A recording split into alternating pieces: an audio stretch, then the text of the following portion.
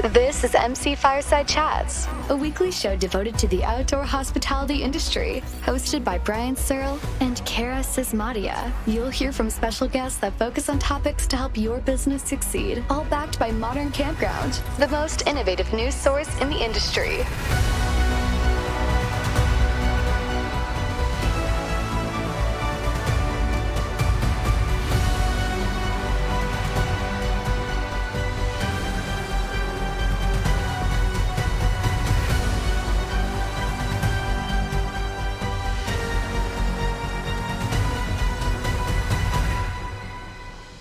Hello, everybody. Thank you for tuning in and welcome to this week's episode of MC Firesides Chats. As you're probably aware, I am not Brian or Kara. My name is Connor Schwab, and I'll be filling in as the host today of this week's episode. We're really excited about the guest speakers and our reoccurring guests that we have on the show today. Before we jump in, I just wanted to give a shout out to our this week's episode sponsor, Horizon Outdoor Hospitality. They're elevating assets in the outdoor hospitality industry. So thank you for sponsoring this episode. Feel free to check out their website to have a look at their offering. And for today, I'd love to kind of start by introducing our reoccurring guests, Zach Stoltenberg at Clockwork and Ruben Martinez of the American Glamping Association, AGA. Zach, do you want to give a little bit of a brief intro on yourself? Sure. Like you said, my name is Zach. I lead the outdoor hospitality studio for Clockwork Architects. We're based in Kansas City, and we help people build glamping resorts. We work all across the country. And I've had a chance at Sage to work with Zach on several projects, and he and his team do some absolutely incredible design work and consulting in the outdoor hospitality space. So always a pleasure to have you here on the show, Zach. And Ruben, you want to go ahead and introduce yourself? Thanks, Connor. Hey, Zach. Yeah, Ruben Martinez. Good to see everybody. Hopefully everybody's having a great week. I'm the founder of the American Glamping Association. So I've been active in the unique outdoor hospitality space for over a decade now and have the distinct pleasure of being able to work with people in this space that are aspiring, researching, thinking about it, all the way up to industry leaders and everybody in between. So as always, it's just great to talk with everybody, and hopefully everybody is doing well and at fun and not too stressful places within their journey as we're getting to the end of 2022. Somehow, I don't know, you blink and all of a sudden it's going to be 2023. So everybody keep your eyes wide open. But thanks, Connor. I'm really happy to be here, and hopefully everybody's doing really well. Yeah, thanks for being here, Ruben. Hopefully anyone who's tuning in knows Ruben Martinez. He's basically the godfather of this industry and certainly seems to bring everybody together. And You're too kind. I'm sure the amount of outdoor hospitality projects that you've helped bring to life and kind of empower to make their dreams a reality is countless. So absolutely an honor and privilege to have you here on the show as well. We have three special guests. I guess we'll start with John and Nancy of Whispering Wilderness. Welcome to the show. I'd love to get a bit of an intro on your guys' story, where you came from, what you did before glamping, what drew you into it, a little bit about your offering and your property before we kind of dive into the roundtable discussion. Thank you for having us today. We came out to this area. We're about an hour east of Toronto, Canada. And we came out to this area when my husband's father bought this old rundown castle and spent a couple of years renovating it. I think we were 18 and 19. And it's become one of the leading spas in Canada now. It's called St. Anne's Country Inn and Spa. And because of that, we ended up stumbling on to a fabulous water source that was on the property. So I'll let you talk about it. But John started a water business. We were bottling for about 10 years, water from St. Anne's site. And then he needed a backup source. So we stumbled upon this beautiful 200 acres, just about 10 minutes away from the original project, and really have been sitting on it for the last 20 years, kind of not knowing what to do with it because we got out of the water business. And so, do you want to talk a little? Yeah, I wanted to hold on to the property for future generations, but I wanted to find a way to have it pay for itself, but also have something that had a relatively light footprint. My daughter came up with the idea of glamping. When we heard the term glamping, we had no idea what it was. we did travel to the Finger Lakes district in upstate New York and visited a glamping facility there. As much as we enjoyed the facility, the weather wasn't really that nice. We happened to travel down in a 40-foot diesel pusher, so I stayed in the diesel pusher for the night.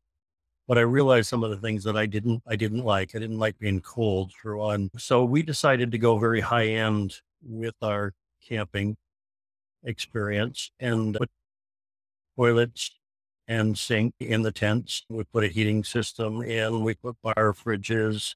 Soaker tub. Yes, soaker tubs. Tried to make it feel more like a hotel room than a camping experience.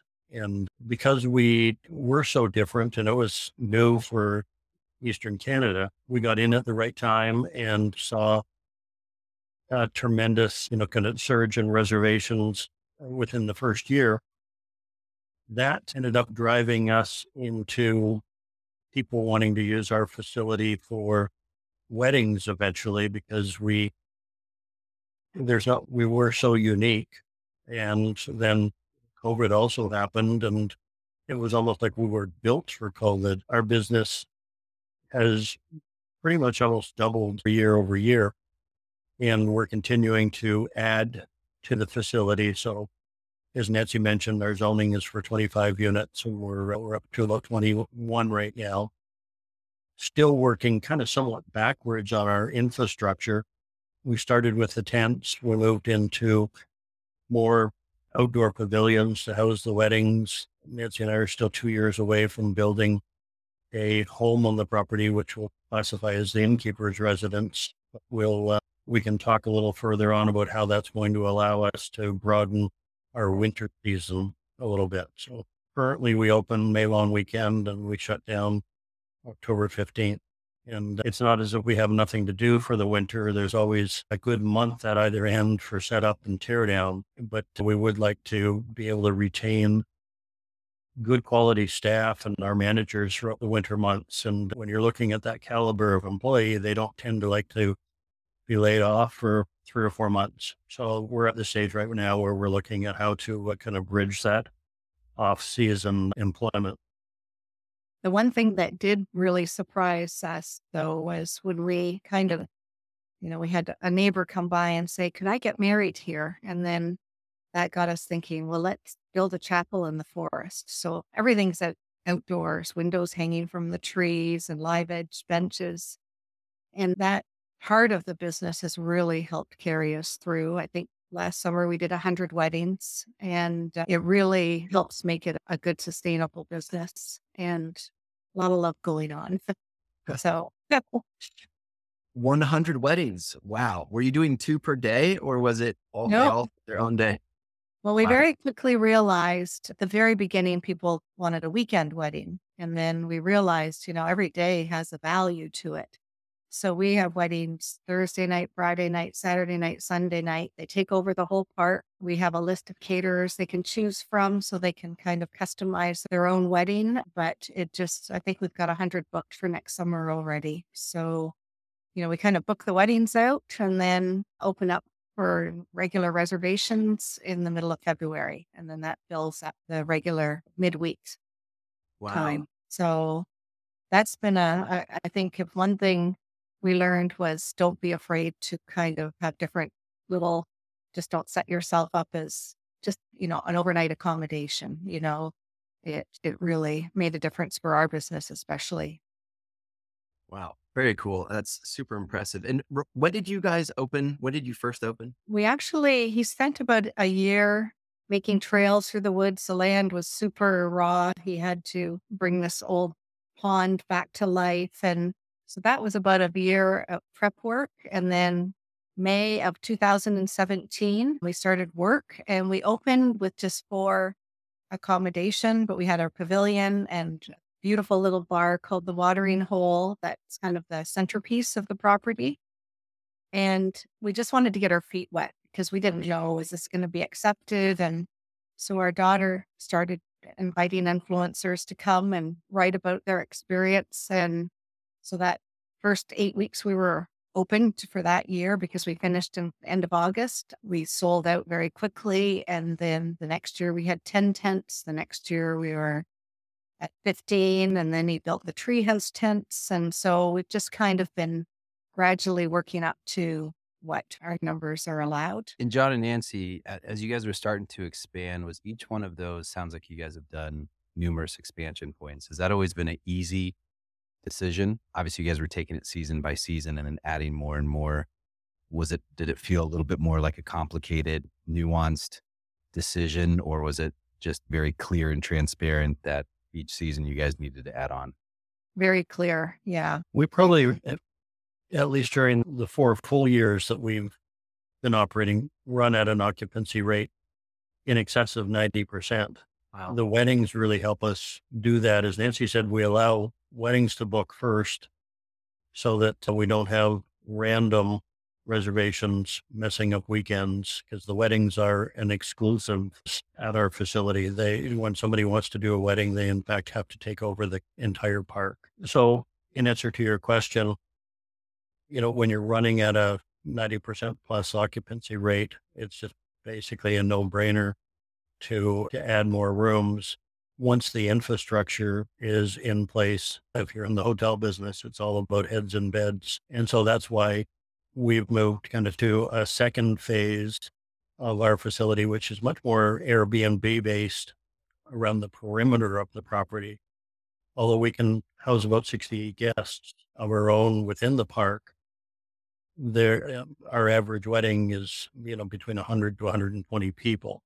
So we're constantly trying to figure out ways to put more accommodation in place within the proximity where people, don't have to get into a car and drive. Worst case scenario, we might shuttle them in a golf cart. And actually, we encouraged all our neighbors to create little Airbnbs at their house. So all the neighbors are happy because they're making money. And so we thought this, if they're happy, we're happy. That is I haven't heard of anyone doing that, getting their neighbors to Airbnb their houses so they can get in on the action. That's nice when they're on board and can share in the benefit. Oh, for sure. Yeah. They're all excited about the season because, money's pouring in. So yeah. And how is it for you guys, I guess, in terms of because we at Sage, we chat with a lot of folks who are considering an events and a weddings business, and it's a lot of people ideas. And I know there's kind of some trade-offs in terms of, typically you can get a much higher price per night or for booking out the entire property versus if you book them separately. But then, there's quite a bit of logistics that go into, or maybe even some might say stress that goes into hosting a wedding. And I was just curious what you guys have found with the trade-off or, from the monetary perspective in your events and wedding business versus normal overnight guests. Actually, we have found it almost easier, I hate to say, because, when you have regular glamping, it's, they settle right in. And these people are here for the wedding. So we have a great big pavilion we built that houses 120 people. And they all, they go to the wedding, they hang out at the pavilion, and they go to their tent, go to sleep. And so not many of them are staying multiple nights. But we do love having the regular glampers. We get to know them so well. And we do a lot of live music around the fire pits, and the bar is very popular. So people tell us over and over again, it's all about the experience and the details. Every tent has a beautiful orchid in it.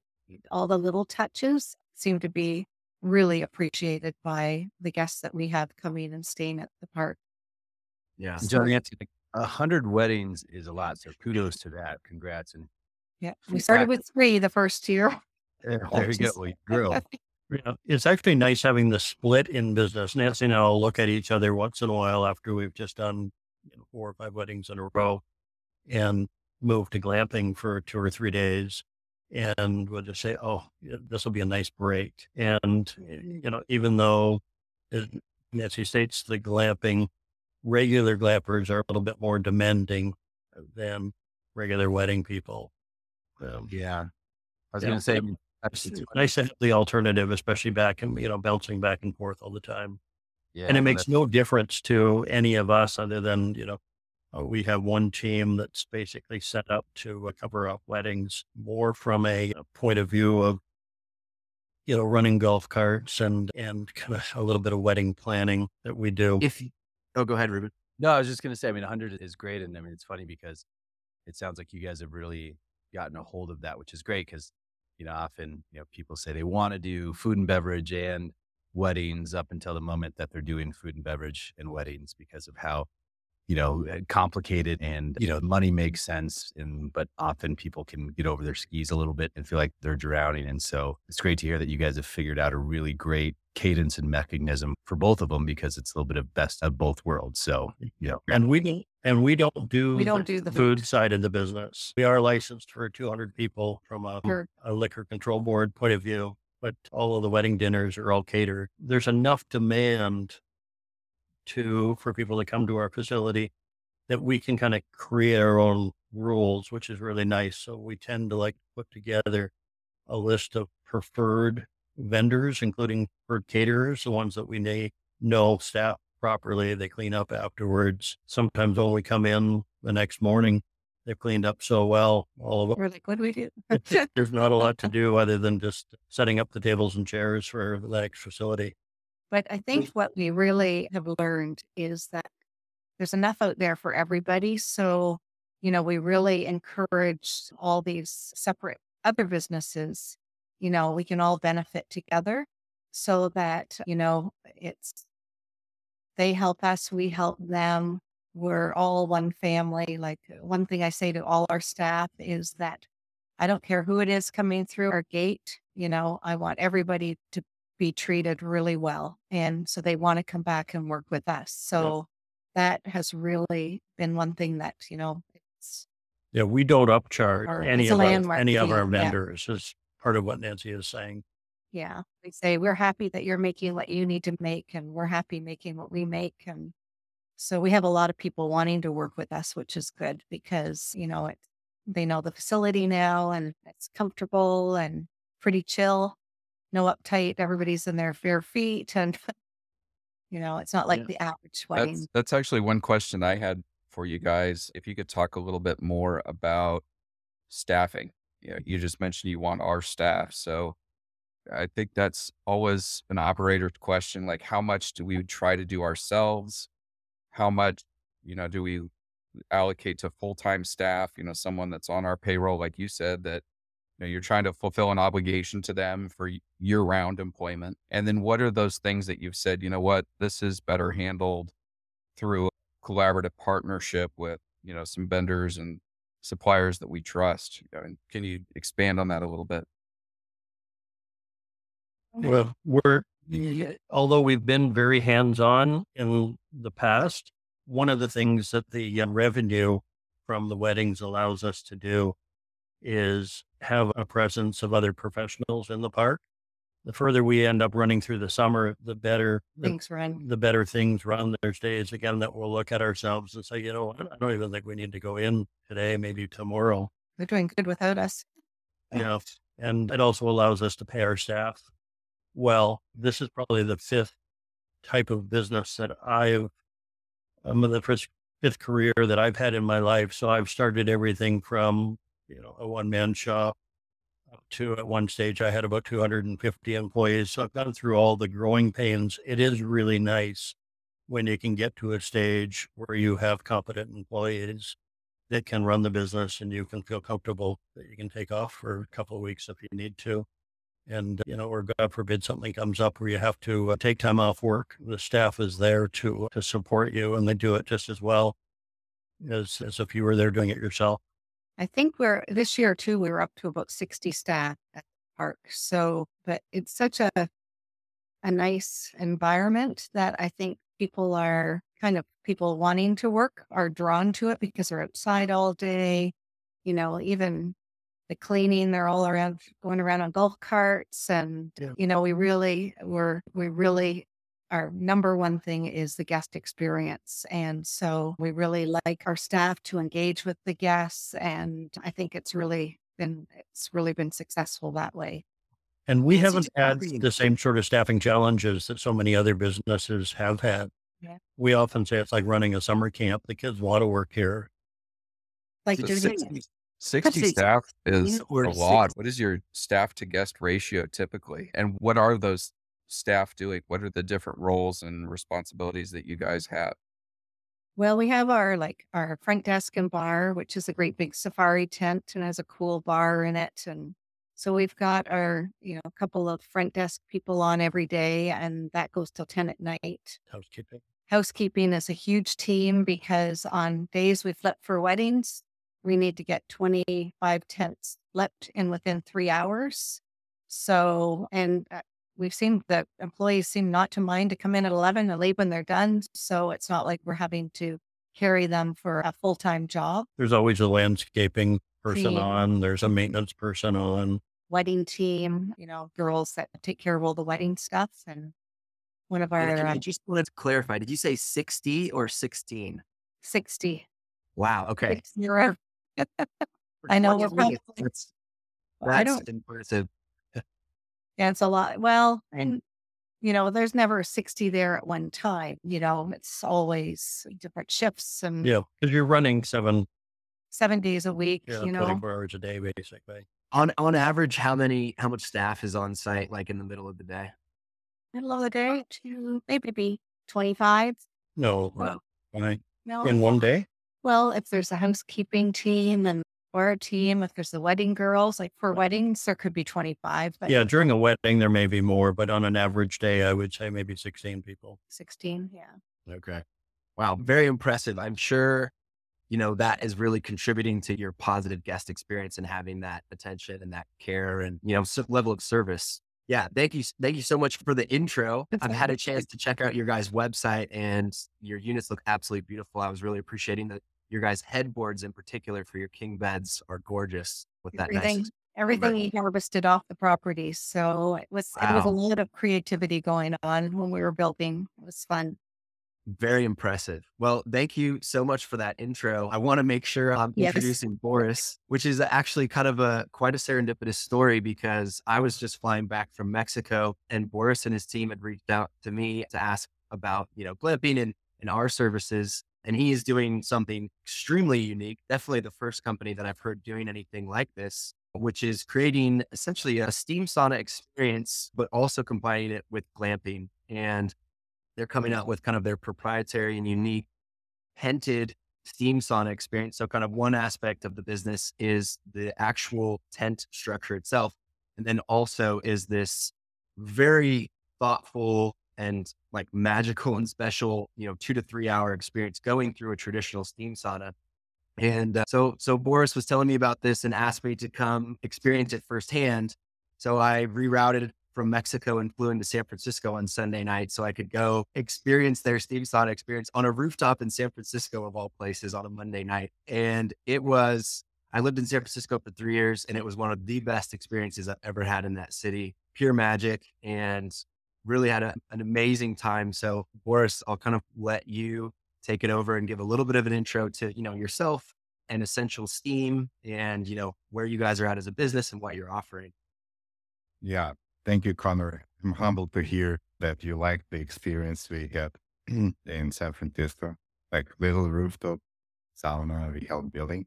So yeah, I am Boris Rybov and our company is called Essential Steam. I've been running this for the last couple of years. We actually started from deep interest in traditional healing. And there are so many various traditions like we can experience around the world. And myself and a little group around us, we became interested in Russia. Back then, I used to live in Russia, which is steam, and in Russia it's called banya, but it's pretty much the same as Finnish sauna, traditional Finnish sauna, or Lithuanian pirtis, or even temazcal in Mexico, or different varieties of steam and wet cultures all around the globe. So we started off as a research and hobby group, so to say. So we were just like exploring, and there are a couple of masters who are teaching this art. In Russia, it's like about whisking, using the branches, leafy parts of oak and birch to treat person in the steam environment, which is pretty much a body work, but as well like the steam environment. Not unlike sweat lodge in terms of trance and using experience as well, which is like adds to the transformative capacity of that. And then all of a sudden, like in 2016, we decided, why don't we try to take this experience, which we already loved a lot, to Brim. We had a couple of artist friends and we took the whole thing, the Burning Man, we have created a tent structure, which was very simplistic. We came up with a very novel idea of creating the geodome structure, but covered with felt, because felt feels so cozy and it's a great material, doesn't mold. Like, why don't we try that? And at that point of time, folks around us thought like we are crazy because like, why would you take it to Burning Man? It's 110 Fahrenheit. Why would you ever think of creating a heat experience in Burning Man? And we told them like, you're gonna notice what's gonna happen once you go out of the steam. You're gonna experience this 110. It's like really chill, beautiful. So in a sense, it worked like that. So we had our first 700 people treated. We came up with a testing process for our guided session. And that was perhaps the best customer development process you could ever imagine, like going through Burning Man experiences that. And then we thought, okay, that's perhaps a good thing. And let's try to bring it from the Burning Man environment, from the festival environment into the default world. And keeping this spirit of outdoor experience, connecting to elements, and still have it like accessible for whoever lives in the city. So we started in Topanga, Los Angeles, which is pretty much within the city boundaries, a beautiful spot, Los Angeles. And we ran it for 1.5 years and then closed that one. And we opened another one in Sonoma County in Petaluma, which is Northern California, where we're residing right now. And another part of another place we have created was basically the permanent property of Burning Man in northern Nevada called Fly Ranch. I mean, if you're familiar with Burning Man culture, you're gonna perhaps know Fly Ranch. That's where we've got one of our steam bus. Though the learning we had was that it is a great format, because we are at the same time creating an environment which is accessible, and the Sonoma and the Topanga locations were pretty much close to large city. But for Fly Ranch, it was an experience to go there. Like it takes you 5-6 hours to go there from wherever. I mean, perhaps 2 hours from Reno, Nevada, and then 5 hours, 6 hours from San Francisco. And that's an adventure in itself. Burning Man uses to create their gatherings over there and then camp out and so on. And the experience, it plays the guided steam experience, which takes like 2-3 hours. And the most important component within that is the communal experience. So like we created for a number of people, and the combination of guidance and heat and steam and herbs and the rocks and everything create of both regenerative nature, but as well something which is experienced as perhaps one of the deepest dives into one of the deepest inner journeys. Because we do it, we dim the lights, we create an environment which really invites people to have a dive, a sensory deprivation of some sorts, but as well has some healing properties by waiting to the tensions of the body and releasing the tension of the body. So it's a combination of body work and transformative experience without needing to any of the cultural barriers or any of the ethical barriers. Is very natural. It's something we should feel like we are connected to. And that's pretty much what happens pretty much all around the culture. So we are all connected to that, even though we have perhaps forgotten that. Though, and then our next steps came out naturally to create a network of such spaces. So after we have run it for a while in California, we understood, okay, let's try that out. We understand the unit economics, we understand the model, and we have simultaneously started a network of development project. We're going to have 2 permanent locations in California. We are building another one in Nevada. And outside of United States as well, in Indonesia, in Bali, we've got a couple of locations we are developing right now. So pretty much grows as a network of places, but as well as a community of practitioners. And as well, the most important component to that is not just the engineering of the space itself, but the knowledge how to guide. So we created a nonprofit to educate and to learn together and to teach together for the practitioners of STEAM, because it sort of requires a particular discipline of mind to run it properly, but as well knowledge how to apply. And so basically here we are growing, we are running sessions, and we believe in the culture really. So we believe that for the outdoor regenerative experience, the communal experience of going into deeper and more relaxed process plays a very important role, because basically we are not really coming outside outdoors to just spend time, but we really want to have like a process of coming to our essence in a sense. Like, and for that, we need to have such experiences, which are definitely changing something inside of ourselves. And that's what we are doing. So we believe that we are doing exactly this thing. And again, tradition is on our side, because pretty much if you look back in a couple of centuries, you're going to see that pretty much everywhere outside of Africa, whenever you need to face elements, whenever you need to face hardships, cold weather, hot weather, people would have invented steam to be able to deal with that.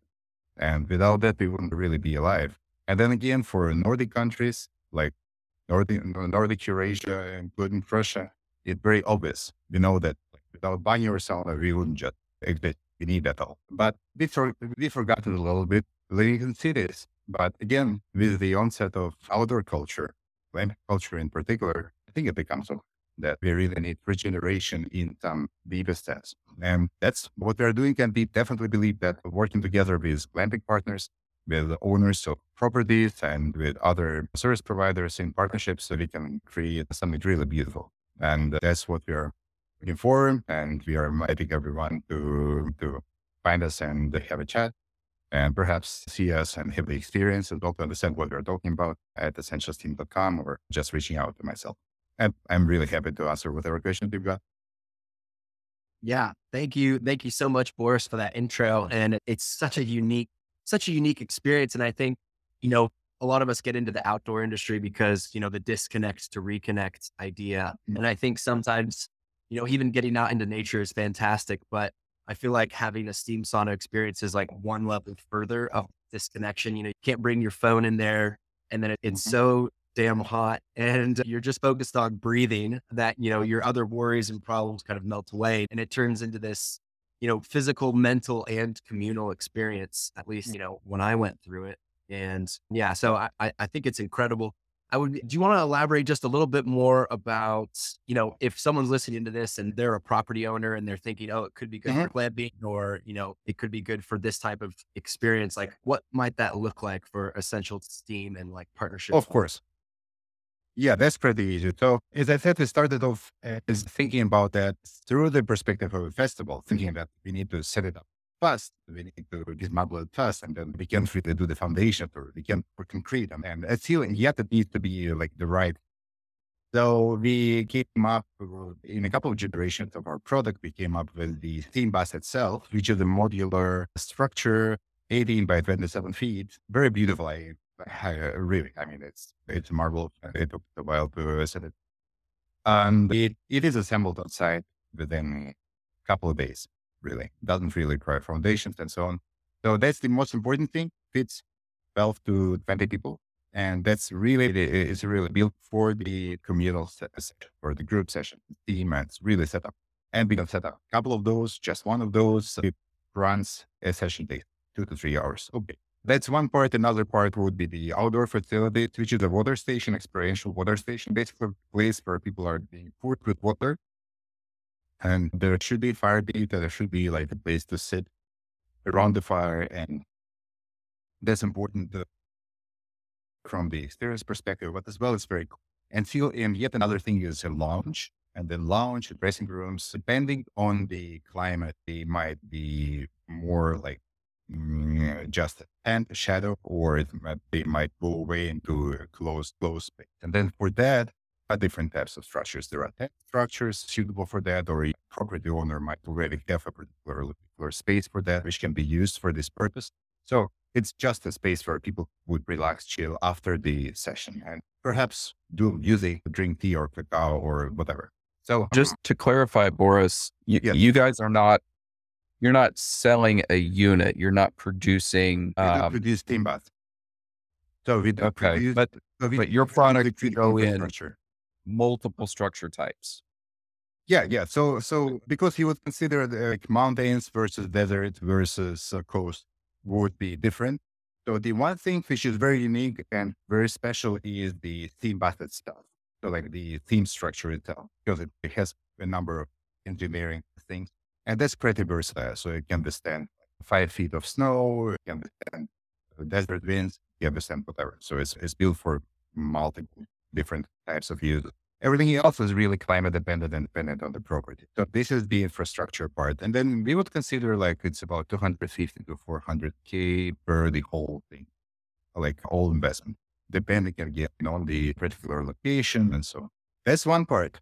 The other part of the story is the process itself. And there we come as operator and we help set it, and we help educate people, and we help educate. Usually we would think of body workers who are re-educated to do that. So we've got protocols and we've got cool how we educate. So theme guides, as we call them, theme guardians. So the third component is the marketing, and this really depends upon whether it's a proximity location or it is a destination location. Now, for proximity locations, you would expect people to come frequently, once every time. Because again, this is a type of experience which people really wish to repeat once every week. And for destination locations, you would obviously expect to come pretty much as a bundle. So here, this becomes an extension of the vacation offering, and it can go different directions. So one is it expands the season, because think of something that you've got autumn, fall or spring time when it's not really, you really need to do something to feel really good in the environment. So, and then the steam really offers that, because like got several hours of beautiful state, the weather, and you are still connected to the outside. So like you don't want to stay inside, so you go around. And this is one direction. And another direction would be just basically to have the regenerate experience within this offering. And then people would really stay overnight. So it gets synergies with overnight stays and lodging and restaurant. So we are doing the marketing part as well. We are helping to set up the market proposal, and be it bundles or be it the community marketing. Now, for community marketing, another thing is the experience is borderline retreat experience. And then from this perspective, it's really whatever you like, yoga class or meditation class or whatever. And we've got experience that doing this. If there are offerings or components of offerings which are providing for regenerative or transformative or educational component, this becomes a good synergy with STEAM. And so we help set it up. So these are three things we are coming with. And I don't know, of course, like the construction phase, we've got our own architects. We can work together with the location architect to see what needs to be tweaked and how to set up location to create a layout. Awesome. Thank you so much, Boris. I appreciate that. Well, those were some fantastic intros. I just realized that I haven't actually had a chance to introduce myself, so I want to take a moment to do that and then throw down the table. So my name is Connor Schwab. I work at a company called Sage Outdoor Advisory. Essentially, we help launching and expanding outdoor hospitality businesses in North America. And we do that with feasibility studies and appraisals. We really kind of stand in between, outdoor hospitality owners and operators and the money side. So either banks and lenders or private investors. And then we've been putting a really big focus on the glamping data side of things and really starting to kind of track and curate data in the glamping space to kind of pave the road for and make it easier for more, outdoor hospitality businesses to get funded by making some of those key metrics available. One of the things I wanted to chat about with the remainder of our time, which I think kind of bodes well to both of our special guests, is I wanted to chat about glamping amenities and, what in particular brings high ROI to your property, and, whether it's food and bev, private bathrooms, a sauna, spa, catering to other outdoor amenities, whatever it might be. And I wanted to lead off with Zach and Ruben, give you guys a chance to hop in here, but I would just be curious, like, in your knowledge of the industry or your experience speaking with clients, if you were launching your own glamping business and you're thinking about ROI, like what's going to be the highest return on your investment for a really good guest experience, as well as getting, a high average nightly rate and occupancy. Was just curious what your guys' thoughts are on that subject. Go ahead, Jack. Well, do you want to take the lead on this one? Good. The thing that we tell a lot of our clients is that when you're in the outdoor hospitality industry, and I was so glad to hear John and Nancy talk about this earlier, we're not in the accommodation business. If someone is just looking for a place to stay, there's Holiday Inn or Ramada that's going to be a lot more cost effective. Glamping is an immersive guest experience. It's a hosted guest experience. And that takes a lot of involvement. That takes a lot of staff that's well trained and has support and backing and abilities. You take care of your staff, they'll take care of your guests. And so I think, in general, it's not about a specific amenity. It's not about a certain thing. If we do this, we increase our ROI by X amount of dollars per day or anything.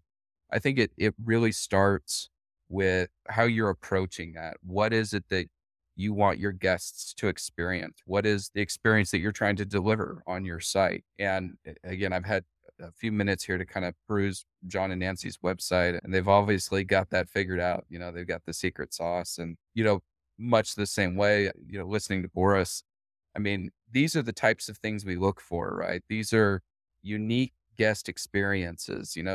Anybody can go and spend the night someplace, and more so now, it's becoming more common for people to even go and spend the night in a tent. But when someone comes back into the office after an incredible restful weekend, they're like, "You guys aren't going to believe what I did.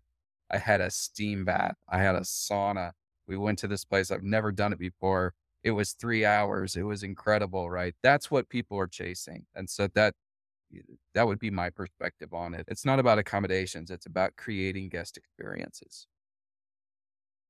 Yeah, and couldn't agree more with that. And I think even now, I mean, for anybody who's new or existing and was either expanding or opening up for the first time 5 years ago, there was a level of able just kind of throw things up and most things would work. Now, with the high level of competition, there's a lot more operators now than there ever have been. It's not about even just amenities. It's how do you really differentiate yourself? Because now people are go glamping for the first time and they say, great, like what else is out there?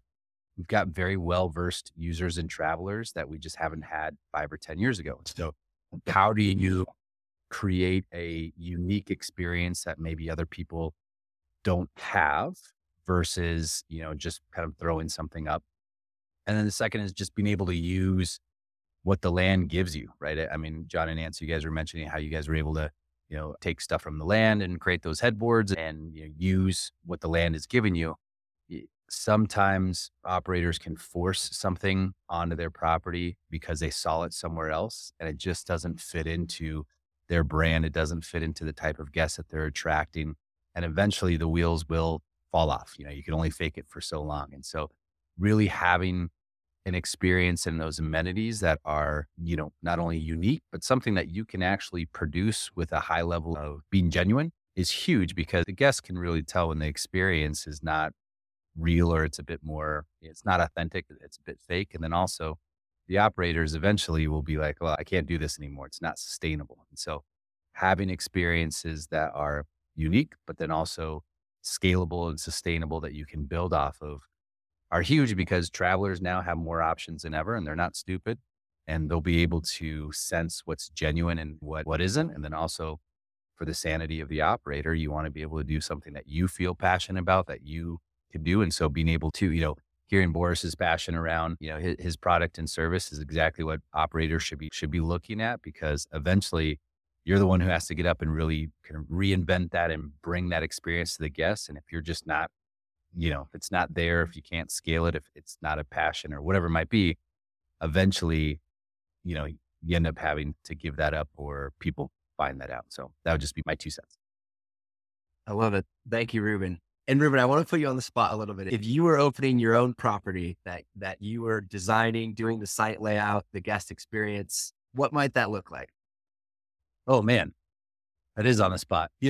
I think more than ever having something that's on the we leverage a lot the local community and what people do there, but I think having something from start to finish is really big, even if it's simple. When people wake up, having kind of that delivery of what breakfast could look like, but they can kind of experience, maybe grinding their own coffee or, putting together their own kind of fruit and kind of yogurt bowls, and having experiences that are within reach where people don't have to drive to, I think is huge, right? And sometimes properties will have that availability and sometimes the reality is that they just won't.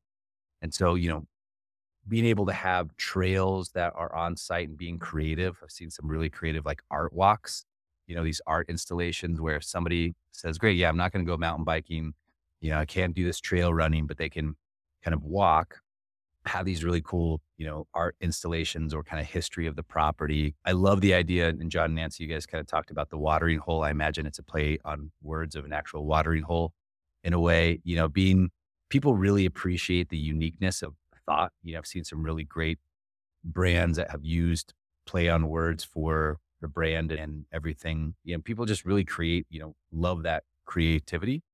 And then having options, really love this kind of unique experiences at night too, where people do, well, we've got, wine tasting, or you bring the community now on the property, so you have the wine tasting or whiskey or breweries that come in and have that, you've got barbecue joints that will come in and do kind of a, here's how you do a smoked brisket tutorial, and then they get to eat it and things like that. Any excuse just keep people there. And most importantly, from an operator standpoint, for them to spend money, right? They're spending X amount for the units themselves.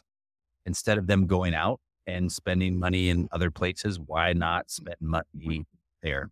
So I think those would be the foundational elements that I always look at. And then different ways to get technology to also capture that. I mean, people don't go glamping every single weekend, and it's a little bit of a luxury, for them. They're not, it's maybe something they do once or several times out of the year. And being able to leverage technology so that they're getting pinged before their trip, and so that there's there's not as much anxiety. They know what they're getting themselves into. And then also from a host standpoint, reminding them, hey, there's a brisket tasting on that Friday. When you're sign up, it's an extra $50. Just making it kind of yes, no, as easy as possible, because people, they don't go glamping, right? We've talked about this. People don't go glamping just to sit in their tents all day, right? They need to do things. And humans can be lazy. So how do we make it as easy as possible for them? Here's the options, kind of yes or no, I think is really important for the operators. I love that. I could relate to what you were saying about, grinding your own coffee and like making your own fruit bowl. And like my dream for when I do open my property in the future will be, I want the guests to be able to go out to a chicken coop and pick their own eggs that they're going to have in their morning omelet. And then I want to have just like the coffee and breakfast view experience to be like the pinnacle of the whole thing. Like, I mean, something that we don't talk about a lot, but it's just where are these people coming from? And John and Nancy, I'm sure you guys see this too. I believe you guys said you're close to Toronto. I mean, people who live in the city, sometimes they just don't have it as much access or experience. I mean, we forget because maybe we experience the outdoors all the time. There's some people, right, who go glamping or can stay at these unique stays who've never really been in Mother Nature, that much or much before. And so these little experiences that maybe we are like, oh, that's kind of simple. They've never done that before. They've never been around chickens, right? They've never gone to and so that's the little things that they take photos of, they tell their friends about because they live, and have lived within the city. And so just a little bit of that reprieve, some of the simplest things, we don't have to have all these bells and whistles that are extravagant. Sometimes it's those simple things that the land gets you that really make the biggest difference. Yeah. And I know our mission at Sage is we really want to connect more of the mass population, maybe people in an urban environment or people who don't consider them outdoorsy, give that mass population as many good, authentic chances to have a real experience in nature and connect with nature and start to kind of bring back some of those things that used to be ingrained in our daily life, but aren't, with the advent of cities and technology, we don't get exposed to them as much, but really, more of a mass population and experience with nature, kind of fostering that general environmental stewardship amongst, the population. We've got about 3 minutes. John and Nancy, I was just curious if you were building a second site and you could only, invest in one, amenity or invest in one experience, one aspect of the guest experience or like an amenity in the units, what would you be like? Yes, for sure. This is what we're going all in on. Our guests love it. Soaker tub, huge kit, and the offer packages to be delivered to their tents. They've got all that bells and whistles, champagne, and the. But I think like the coffee, there's so many coffee makers to find the best one. Yes, could make make coffee and sit on their deck and enjoy the view. And so I think if all the little things that After my own heart.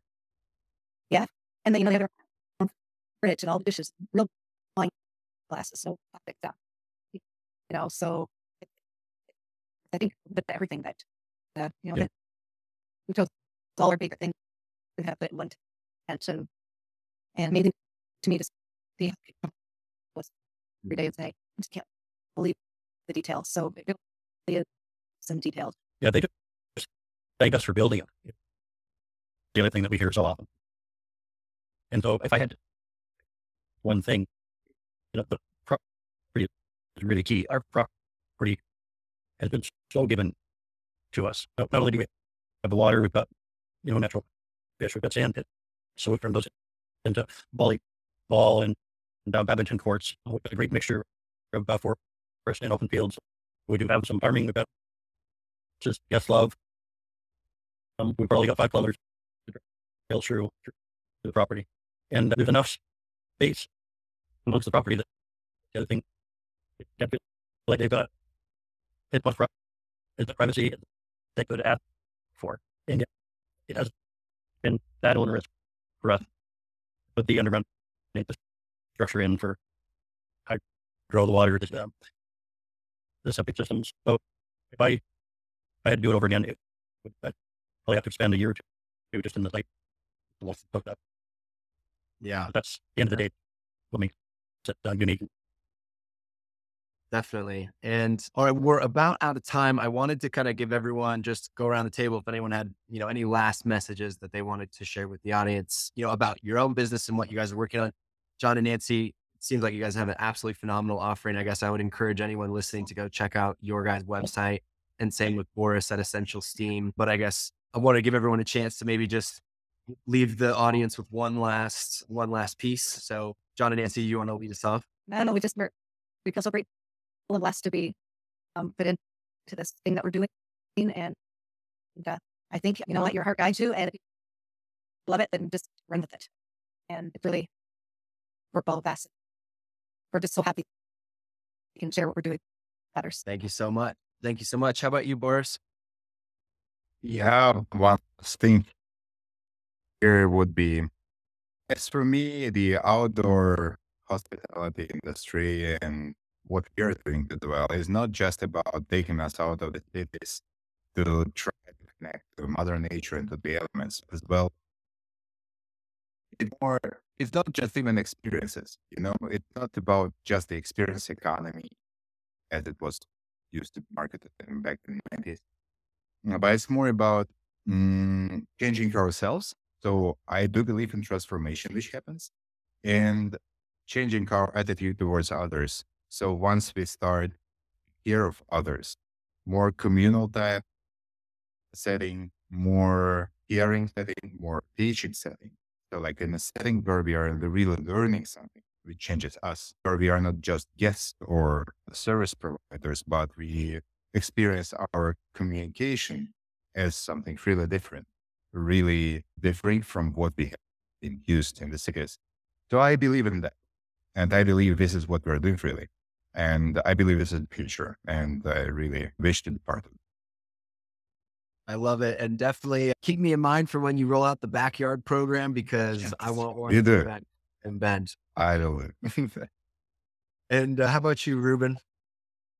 No, just to all the operators too out there. I know this is a funky time of the year as people are reloading before the kind of end of the year and gearing up, and all of a sudden you blink and it's 2023. So good luck to everybody as they're hopefully taking a deep breath and getting ready for, everything that's ahead of them in the new year. It's, I think, an important time to digest everything and actually get some rest, and before things just hit overdrive one more time. So good luck to everybody in this time before you hopefully are on to bigger and better things. We hope everyone's getting some well-deserved rest. That's for sure. And anyone who's tuning into this, if you're looking to launch or open an outdoor hospitality or glamping business, the very first thing that you should do is talk to Ruben and be a part of the American Glamping Association. It's just a wealth of information and a support network to just help get you the resources and tools and tips you need. So that's the very first thing you should do. And then Zach, you want to Want to bring us home? Sure. I want to be the second phone call after Ruben. Yeah. You'll be the first, Zach. You'll be the first.